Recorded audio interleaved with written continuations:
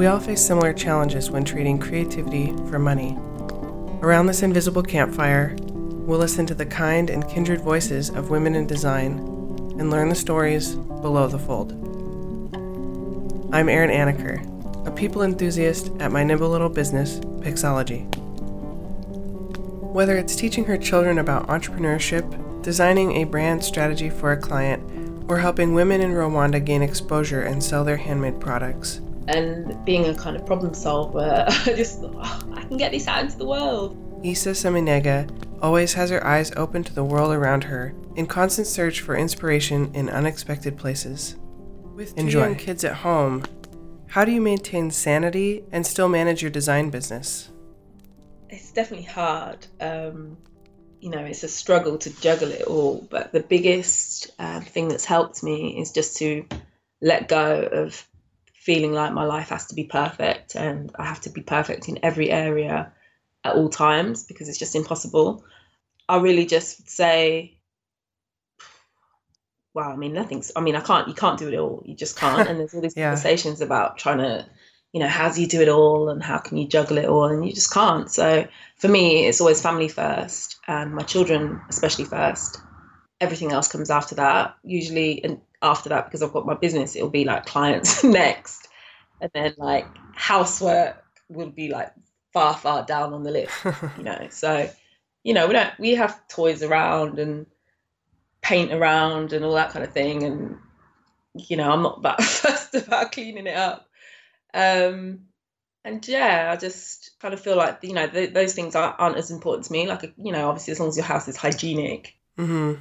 But, the rest of it is I just try and do as much work as I can when the children are in bed, rather than having them see me on the computer or looking at my phone all the time, and just try and engage with them and just be with them when I'm with them. Yeah. Present? Yeah. And even then, they still do think that my favourite thing to do is work. And it was a shock to hear that, because I've made a point of trying not to show that so much, or trying to be, I've took emails off my phone because, you're always looking at it and trying to say, oh, is that the client like replying to the files I sent over, which is always, I always hate even sending them over. I just delay it as long as I can. But it's one of those things where, for me, I just put my children first. And that was like the biggest thing with starting my own business and working from home, because I work from home as well, was just to make sure that, everything I did was with them at the center. And so it complements that rather than takes away from my relationship with them. But at the same time, I know it's different for everybody. I'm lucky in that my husband works, so I don't have to work if I don't want to. I don't really need to, but I need to, like, in my kind of, as in my who I am. Sure. Yeah. For your own sanity. And so, I know everyone's circumstances are different. And, I would never judge somebody who, wanted to take on sort of every project that came their way and things like that. But for me, especially at this time when my children are very young, the most important thing for me is just to be as present as I can with them. So if it means I sacrifice, sleep or, have a house that doesn't look perfect all the time, then that's fine. But that's the main way that I do it, is just not sleeping as much as most normal people. Yeah. Do you feel like that's a sacrifice you have to make?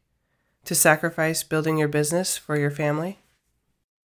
Not really for me. It's not been a sacrifice because I kind of like growing slowly anyway. I've never been one to really promote my business or advertise or anything like that. It's all sort of happened organically and it's grown at a pace that I'm happy with.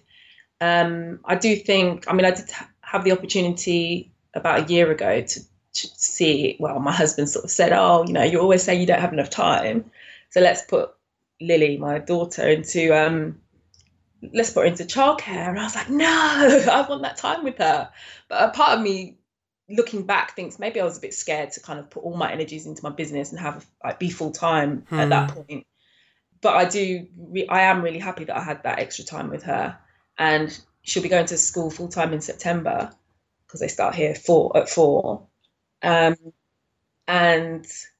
I am really happy that I had that extra time with her that I wouldn't have if I'd have put her into childcare earlier. And while you're building a business, it's nice to be able to not have that extra pressure of, okay, my business has to really be working perfectly at this point. I've been able to experiment and grow and decide sort of what I want to do as I evolve as a person. And that's been really helpful for me. And your kids are just a few years younger than you were when you first discovered design. Can you tell me about visiting your grandmother's workplace? Well, my grandmother was a tea lady for an advertising agency in London, and quite a big one called Leo Burnett. And the tea lady literally just, I don't know if they even have tea ladies now, but in those days, she just made the tea. And, it's like a big studio office advertising agency, and she would make the tea and she'd chat to everybody. And we lived up in the countryside, so we used to go and visit her on the weekends. And for some reason, one weekend, she took me and my two sisters and my cousins with her. And we just sat in this like tea room eating biscuits and sitting around. And she was just going around. I mean, there must have been people in who were working on the weekend. So she was there to obviously give them their tea and biscuits and whatever. And I looked around, and that was the first time I really saw what advertising was and what designers do. And it really just connected the dots for me that I could create art for a living, and it could be a commercial venture. I could do it as a job because I'd always been told that I couldn't. So for me, that was the first time. I think must have been about 10 or 11 by then. So it's the first time I really realised that this is something that you could do as a career. So I took the opportunity and started talking to the some of the designers in there. I mean, I wouldn't say that I asked them the questions, more like they sort of said to me, oh, are you interested in what we're doing? And so we just started chatting, and they would tell me the kind of things I would need to study at school, what degree I should do if I wanted to get into the same thing that they were doing. So pretty much from then, I knew what I wanted to do. That's so lovely. So when and why did you start your own business? I started my business after being made redundant, actually. In the UK, you have like a year's maternity leave, and then you're supposed to come back to your job. Like legally, it's like in the laws and everything here. And a few weeks before I was due back with my son, I asked for flexible working hours because the nursery the childcare I was trying to put him into, they only open till 6 o'clock, and I would have had to leave at 5 to get there or something like that. And they said no, because, we can't have you leave at that time. And even though I offered to reduce my lunch break, all those different kind of things, like to try and work something out, they said no, because they needed me so much, which is ironic because then like literally a week later, they made me redundant, which obviously is, just conflicting. Yeah. So I ended up sort of going through, I knew my legal rights and everything, so I challenged them and everything, and I managed to get a payout from them. And that gave me the luxury of thinking, you know what, I might actually finally try and start a business and work with small creative businesses and help them promote their businesses instead of working with big businesses and fat cats who are all taking the money while the little people have nothing. So I was like on a crusade to help all these little little creative businesses. So I planned and I did my business plan and worked everything out, and it still a few months, but I never started because I was just too scared. I didn't want to fail. Like a lot of people never want to fail. So it wasn't until then that summer I lost a baby at 16 weeks pregnant, which we knew had chromosome problems because they'd discovered it earlier on in scans and things. But they hadn't explained how we were going to, how it was going to happen and all that kind of thing, the specifics. And it was just the most traumatic, terrifying thing I've ever experienced, even to this day. And wow, I bet. A week later, I got on a plane to Rwanda. So it's a bit of a crazy thing.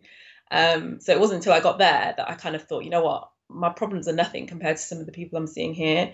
And I'm going to just do it when I get back after, because then the baby had a funeral and everything. After that, I'm going to start my business. So I got back and I did. Wow. And I just got on with it. It's interesting that the fear of failure can cause people to fail to start. Definitely. And I've worked with a lot of small business owners so in the last sort of 4, nearly 5 years, I've been working for myself now.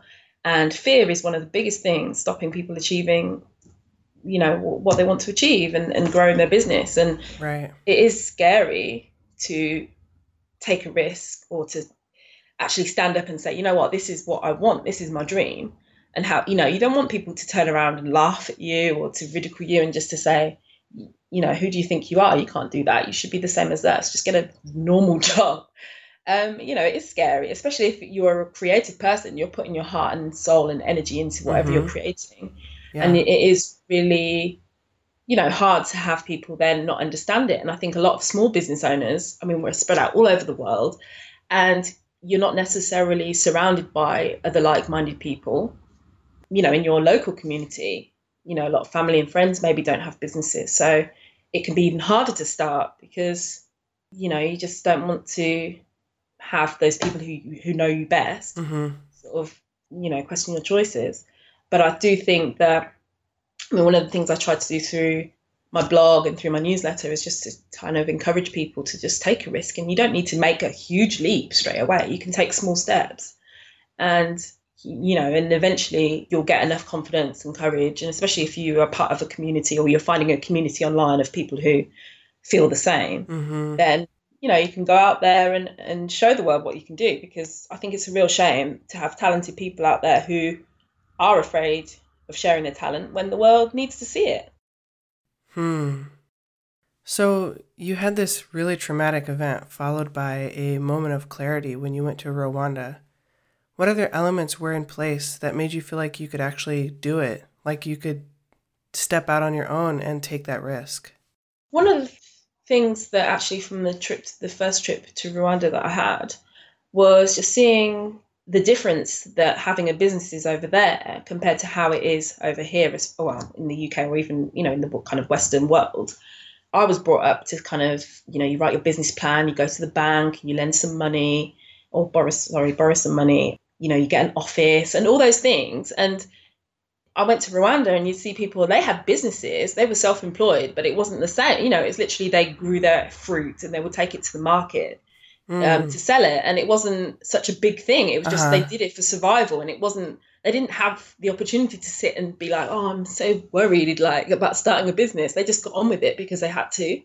And there's such simplicity in that. Yeah. And it really just made me think, why am I spending months and months and months when I know I can help people with the service that I wanted to provide? Or I'm spending all this time just worrying about me and being scared and worrying in case I fall flat on my face and people laugh at me or whatever, when there's other people out there who literally haven't got a choice and they're just getting on with things so that they can feed their kids and feed their families and have a roof over their heads.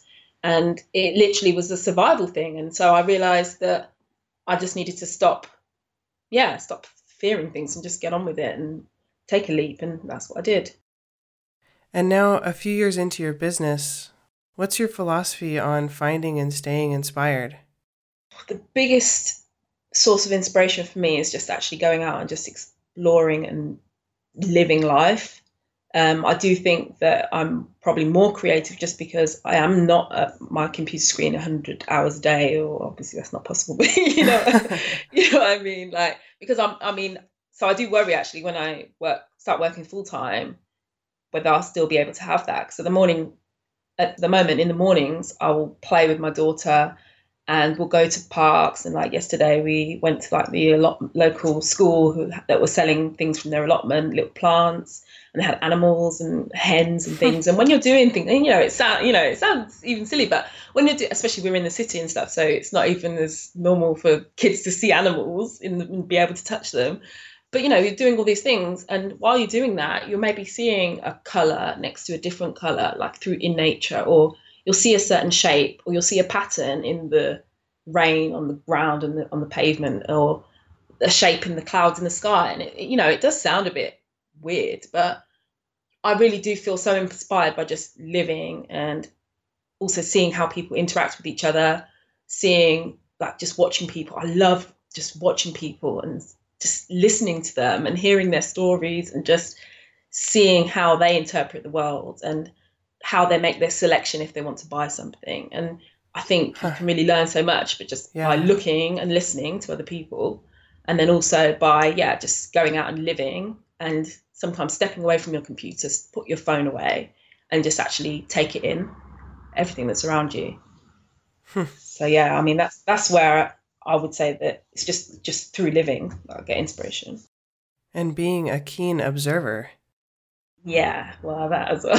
I mean, but I've realized, just to embrace it because it's who I am. But I am one of those people who has always just been curious about the world and about people and to see other cultures and, just experience whatever I can. And, like I'm on Twitter, but I don't really tweet that much, but I do read a lot on there, just quickly just scrolling down. And I just find it interesting to just always see how people talk to each other and interact. And for me, that's really interesting. Hey there, listeners. We've reached intermission. When I first got serious about starting this podcast, I wanted to partner with a company I felt aligned with my values and my mission. That is, a company that puts people first and believes in investing in the design community to make it a better place. Campaign Monitor is that company. They have a fantastic email marketing product and are also really lovely people. Here's a little message from them. Hi there, this is Rose from Campaign Monitor. I'd like to say how happy we are to support Below the Fold in 2014. Campaign Monitor helps designers by providing the tools and inspiration needed to send beautiful email campaigns. If you're looking for ideas for your next project, be sure to check out our top 100 email marketing campaigns at campaignmonitor.com/top100. Thanks so much to Campaign Monitor. And now back to the show. So you've got your main business that you did design work through, and then you have Happy Piece. Can you tell me a little bit about that and why you created it? Well, Happy Piece is like my passion project, really. It's like a social enterprise that I started after I visited Rwanda for the second time. And I went and visited a charity cooperative there who were making woven baskets, and jewelry out of recycled paper. And, it was just amazing to see the things that they could create. And they'd been trained to have these vocational skills, but they were creating these products and nobody would see them. They were just in this little room at the side. And unless you actually came off the beaten track and visited that charity, you wouldn't see them. And being a kind of problem solver, I just thought, I can get this out into the world. So I did, and I started Happy Piece. And really it's about, they're happy people making happy, colourful kind of products for the world. They're not a factory, they sing and they dance and their children are playing nearby and the older ones are like getting educated by teachers that they've got in there. And for me, it's so important to try and sell their products for them because they just can't do that there. They don't have access to the internet. They don't have the means to kind of get their products obviously out into the world. They don't have a good postal system even to even sell within the country. And so I've tried to just slowly, because it's literally something that I can only do as and when. So I've put the products up on the website, and when they sell, which is great. But they tend to sell quite fast, so it means the website always looks a bit bare. But that's a good thing. We've had like quite a bit of press in the UK, and Molly Makes magazine did like a feature on me and the cooperative and the products, and very cool. A few of the newspapers and their magazines. Babbel.com featured us as well. So it's been pretty amazing because it's not been something that I've done full time. So I'm at a point where I probably do need to put a bit more time into it. I'm trying to redo the website on a new e-commerce platform for this summer and try and get some more custom-made products in, collaborate with some people and see where we can take it. And you and your husband are actually considering moving to Rwanda. Why is that? Well, he's from there originally, and he still has family there, his dad, and he's got brothers and sisters there. But really the main reason why we're attempting to move there is because we feel like our children will have a better quality of life than over here in London. And why is that? Just I don't know, it's hard to kind of explain because I think unless you kind of see England and you kind of hear in this kind of area, you can't. It's definitely hard to explain, because I think the image that people have of England, and especially London, is very different to what the reality is, especially sort of south of London. But growing up, the kids just all now want to be sort of, they want to get rich quick and all that kind of thing, and they just don't have the morals, and just the whole media culture and everything is just so different to how it was even just a few years ago when I grew up. And somewhere like Rwanda is still very behind in that kind of sense, and it's very safe, and there's just so much opportunity for a better life. I mean, also my parents took me to another country. I went to Venezuela. We actually lived there for a little bit when I was very young, and so I went to school there and everything. So for me, it's not strange. It's not a big deal to move to another country, especially when you've got family there. It's easy for us to find a house there. I mean, it's just not a weird thing, whereas maybe for some people it is. But my mum came from another country, my dad came from another country, and it's just something that my family, do. But we're saving, and hopefully we'll go next year, we'll see. And what do you hope to do while you're there? I'll continue on doing my kind of branding and design work, but I hope to grow Happy Peace and try and just help sort of establish design in Rwanda as a means to kind of innovate and just be more creative. Because I think the biggest thing, and actually my biggest struggle with actually us moving there, the only thing that I've really worried a little bit about is the fact that the education there is very much, you learn it and you learn it very well. It's very good education, but they don't really have the same creative arts and all that kind of those kind of subjects. Yeah. But obviously I could educate my kids on that, because I do that anyway. Sure. But so there is a big need in Rwanda, I think, to get more of, the women who, who sort of survived from the genocide. It's mainly women, a lot of women, because a lot of men were killed. They all have these skills now. They've all been trained on weaving and making all these products, but they haven't got the kind of design principles or design skills to kind of come up with their own unique products. They'll just make what they've been taught to make. And there's such an opportunity for them to really just learn how to do that and how to come up with their own ideas. And then I think they really can have sort of longer term sustainable businesses. So I'm quite excited to go there, and maybe, I don't know, I've got this kind of idea of having a kind of workshop where people can just come and just play with the materials and just learn. Yeah. But through play, not really just like as, lesson number 1 is this, I just want people to kind of get in it, and just play. And I just don't think people do that enough. And just, see what they can come up with. Have you heard of Firebelly University? No, I haven't. It's an MBA program that doesn't just focus on design theory, but also incorporates entrepreneurship as well.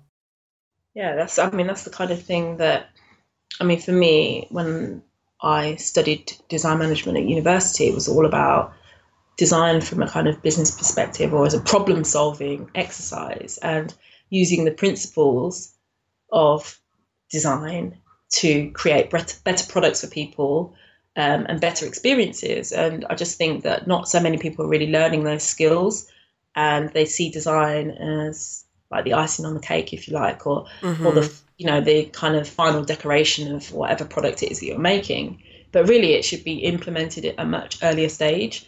And I think it's something that it shouldn't just be designers that know how to really design for people and for humans. It should be, everybody should know those skills, because it can help in every type of business. I really do believe that. Absolutely. And and not only that, but even just being able to identify what the real problem is. Yeah. So that you can find the right solution, rather than just creating for the problem that you think is there. And then actually it's, I get a lot of clients, and, they've gone and they've said, I need a better website, because they think it's the website that's the problem. But really it's that they're not getting the traffic to the website they even had in the first place before they spent that $10,000 or whatever, and then they find that out after they've spent all that money.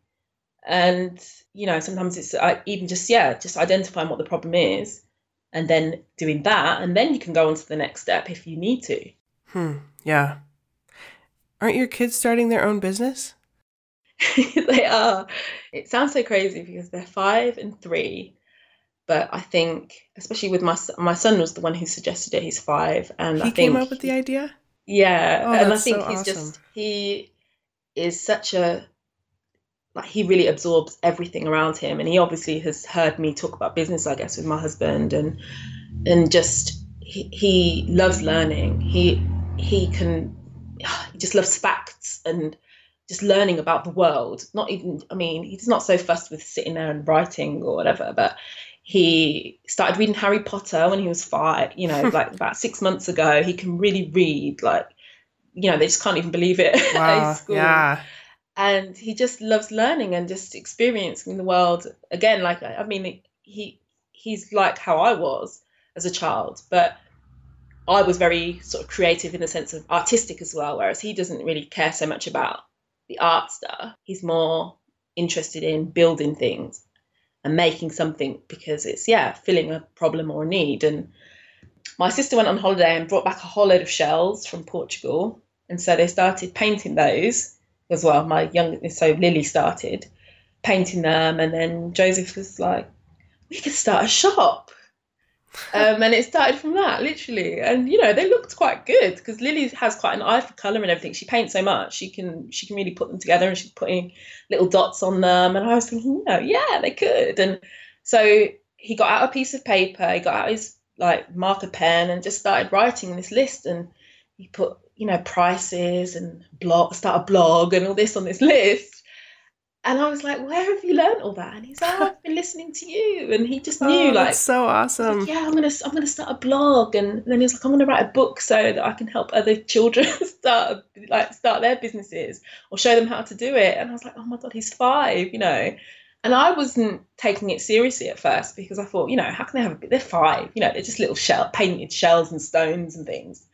But then I realized, you know what, even if whatever comes from it, it's the process and the journey that is really going to help them to grow as people. Mm-hmm. And no matter whatever happens with it, you know, even if they sell, well, I mean, they'll sell some because obviously I've got family who will buy it. Yeah.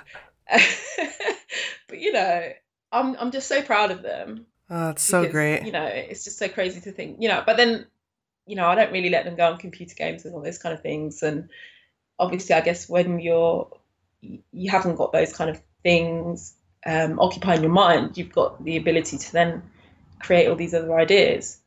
So it's interesting. My son's teacher actually said she can tell that the children who are just kind of glued to tablets and phones playing games because they can't communicate at this age, at 5 and 6, they can't communicate because nobody talks to them. They just stare at these games, and they're very good at using it all, but they can't talk yet, or can't talk properly, can't form sentences. They are not interested about learning about the world and things. And I think it's a real shame. And I want to keep my children, like, not just keep them young, but I want to have them keep that innocence of, like, you know, we've got an idea and we're going to do it, and just to believe in themselves. I want them to know that and keep that for as long as possible, because obviously as they get older, they will lose that a bit more. So we'll see. So that reminds me, when I was about 10 years old, my sister and I got crazy with the hot glue gun and started gluing shells together. Oh. And we called them shell creatures and begged our parents to have a garage sale almost every weekend just so we could sell our product. And we even gave the business a little name, Sun USA, which is super cheesy. But we had so much fun getting on the computer and using clip art to create our logo and business cards. And we just thought we were the coolest. You know what? I think that when you're young, you do think you are the best at everything. But it's a good thing because, like I said earlier, you know, as you get older, you start to think, oh, I'm not good enough, and so-and-so is better than me, and I can't do this because, and you give yourself reasons why you can't achieve something. And it's a shame because, you know, everyone has something to offer, something of value to offer to the world. Mm-hmm. And I think as when you're children, you do just believe, well, you don't know any different, so you just believe in yourself. And I wish more children kind of kept that as they grew older. And as we grow into adults and get into the world and people start saying to you, oh, but you shouldn't be doing that. And then you start to kind of mold yourself into what other people want you to be. I think it's really sad. I mean, I don't know. I just wish that the world wasn't like that, but it is. And I've spent so many years of my life just being afraid to be myself, or wishing that I could be like more like other people, whether it's in like looks or shape or weight or intelligence or whatever. And it's just such a waste of a life, just to wish that you were different to who you are. And so, yeah, I always just try and tell people, and even, for my children, it's just to tell them, you are who you are. So just embrace it. And it doesn't matter what other people think of you, because they're not you. As long as you're happy with yourself, mm-hmm. then you can go on to achieve good things. So is your son actually going to start a blog of his own? He is. They might actually have a sponsor, but like I don't know, there's a company who's interested, because through Twitter, they heard about it. It's so crazy to me. I don't even know how this happened, but and so they might be helping him and supporting him. It's like an e-commerce platform. What? So it is just it is crazy, and they're like, "Oh, we're so excited, it's so rad," and very American. Sorry to all the Americans. For us, it's just it's like, what? Seriously? I was like, but it's only little shells. But they're excited, and I suppose it's not normal for a 5-year-old to come up with a business, but. So it's amazing. But honestly, I mean, I've let go and just been like, it's your business. You do what you have to do. And then when you need to ask me a question, then I'll help you. But I haven't, other than obviously things like e-commerce platforms and things like that for an online shop, they don't know about that. So I've had to educate them on those kind of things. But literally, like coming up for a name, it was like it's going to be Shell Shop at first. And I was like, okay, but you've got rocks as well. And so, of course, then it got them thinking about other things. And honestly, we spent so long coming up with a name. And my husband was here, actually, and I'm glad he was. So he knows that it wasn't me that came up with the name. Because I think he thought, she's going to go off on one of her projects or whatever. But and it took ages. And Joseph would come home from school and he'd say, oh, what about this? And then we'd check the domain name was free and all this. And so he's, the whole process, he's been a part of the whole way. And it's been really interesting to see how he's kind of learned about things like if he wants to expand into something else later, what is going to be the core values of the business. And so their idea is that it'll always be colourful things. And so they chose the name Colourful Forever. And the domain name was available. So, of course, we got it and we checked it all, in the UK anyway, and they was using the name and all that kind of thing. And so they've really gone through the process. And then for the logo, of course, I thought, I'd love to just do a logo and all that kind of thing. But no, I just let him do it. And I said, okay, imagine it was on a T-shirt. What would it look like? And so then he started all his sketches and we tweaked it, and then we scanned it into the computer and tweaked it a bit more. And he's been a part of the whole thing. Wow. And I think that really just those lessons are going to just teach him more than I ever could have if I'd have wanted to teach him, because he's actually learning on the job, but he's learning as he's doing it. Well, and essentially, you're just providing the structure and the knowledge of the process, and he gets to go through that and ask himself those questions so that he can come up with his own solutions. Yeah, and even like, because I said to him, okay, you need to find, because we've got all these shells and things, we need to find a way to store them, separate them out. What are we going to, they're going to just be numbered and people can buy like number 1, number 2, or are you going to choose names, or are you going to, it's like, yeah, we'll have names, and he's naming them after people and things. So they're going to be like Bobby the Shell, or whatever. And we'll be walking down the street and he's like, oh, I've thought of another name, like Vera, or, and just really random names, but they're short enough that he can actually spell them. And, it's just like, let him get on with it. And I'm just so proud that he's just even thinking about things like this. I just want to encourage it. And you never know, where it could take him. But it's interesting to see how excited they are about it. Especially, my daughter, she's just happy to paint. So give her anything, she'll paint it. So she's just so excited. Thanks so much, Isa, for being on the show. I am so thrilled to be able to produce Below the Fold, and I love getting to know all of these kind and kindred women in design. What would be even more awesomer is if you were involved too. On May 1st, I'm launching Spark. It's as if an online community had a love child with a mastermind group and then named it after their passionate affair. Well, maybe that's a little weird. Anyway, Spark is for independent women in design with small businesses and big ambitions. Learn more at Pixology is Facilitating. That's pixology.is/ facilitating. Also, one more little shout out to my friends over at Campaign Monitor. I've been a super user of theirs since 2010 for two major reasons. Number one, they allow you to design your own custom newsletter themes and get this, not only implement them using a super simple markup, but manage it in an intuitive, beautiful UI. And two, you can have sub-accounts to manage the custom newsletter campaigns you designed for your clients. It's brilliant. Check them out at campaignmonitor.com. Music for Below the Fold was composed by the talented Mike Edmondson, with engineering help from Rob Edmondson. Until next week, thanks so much for listening.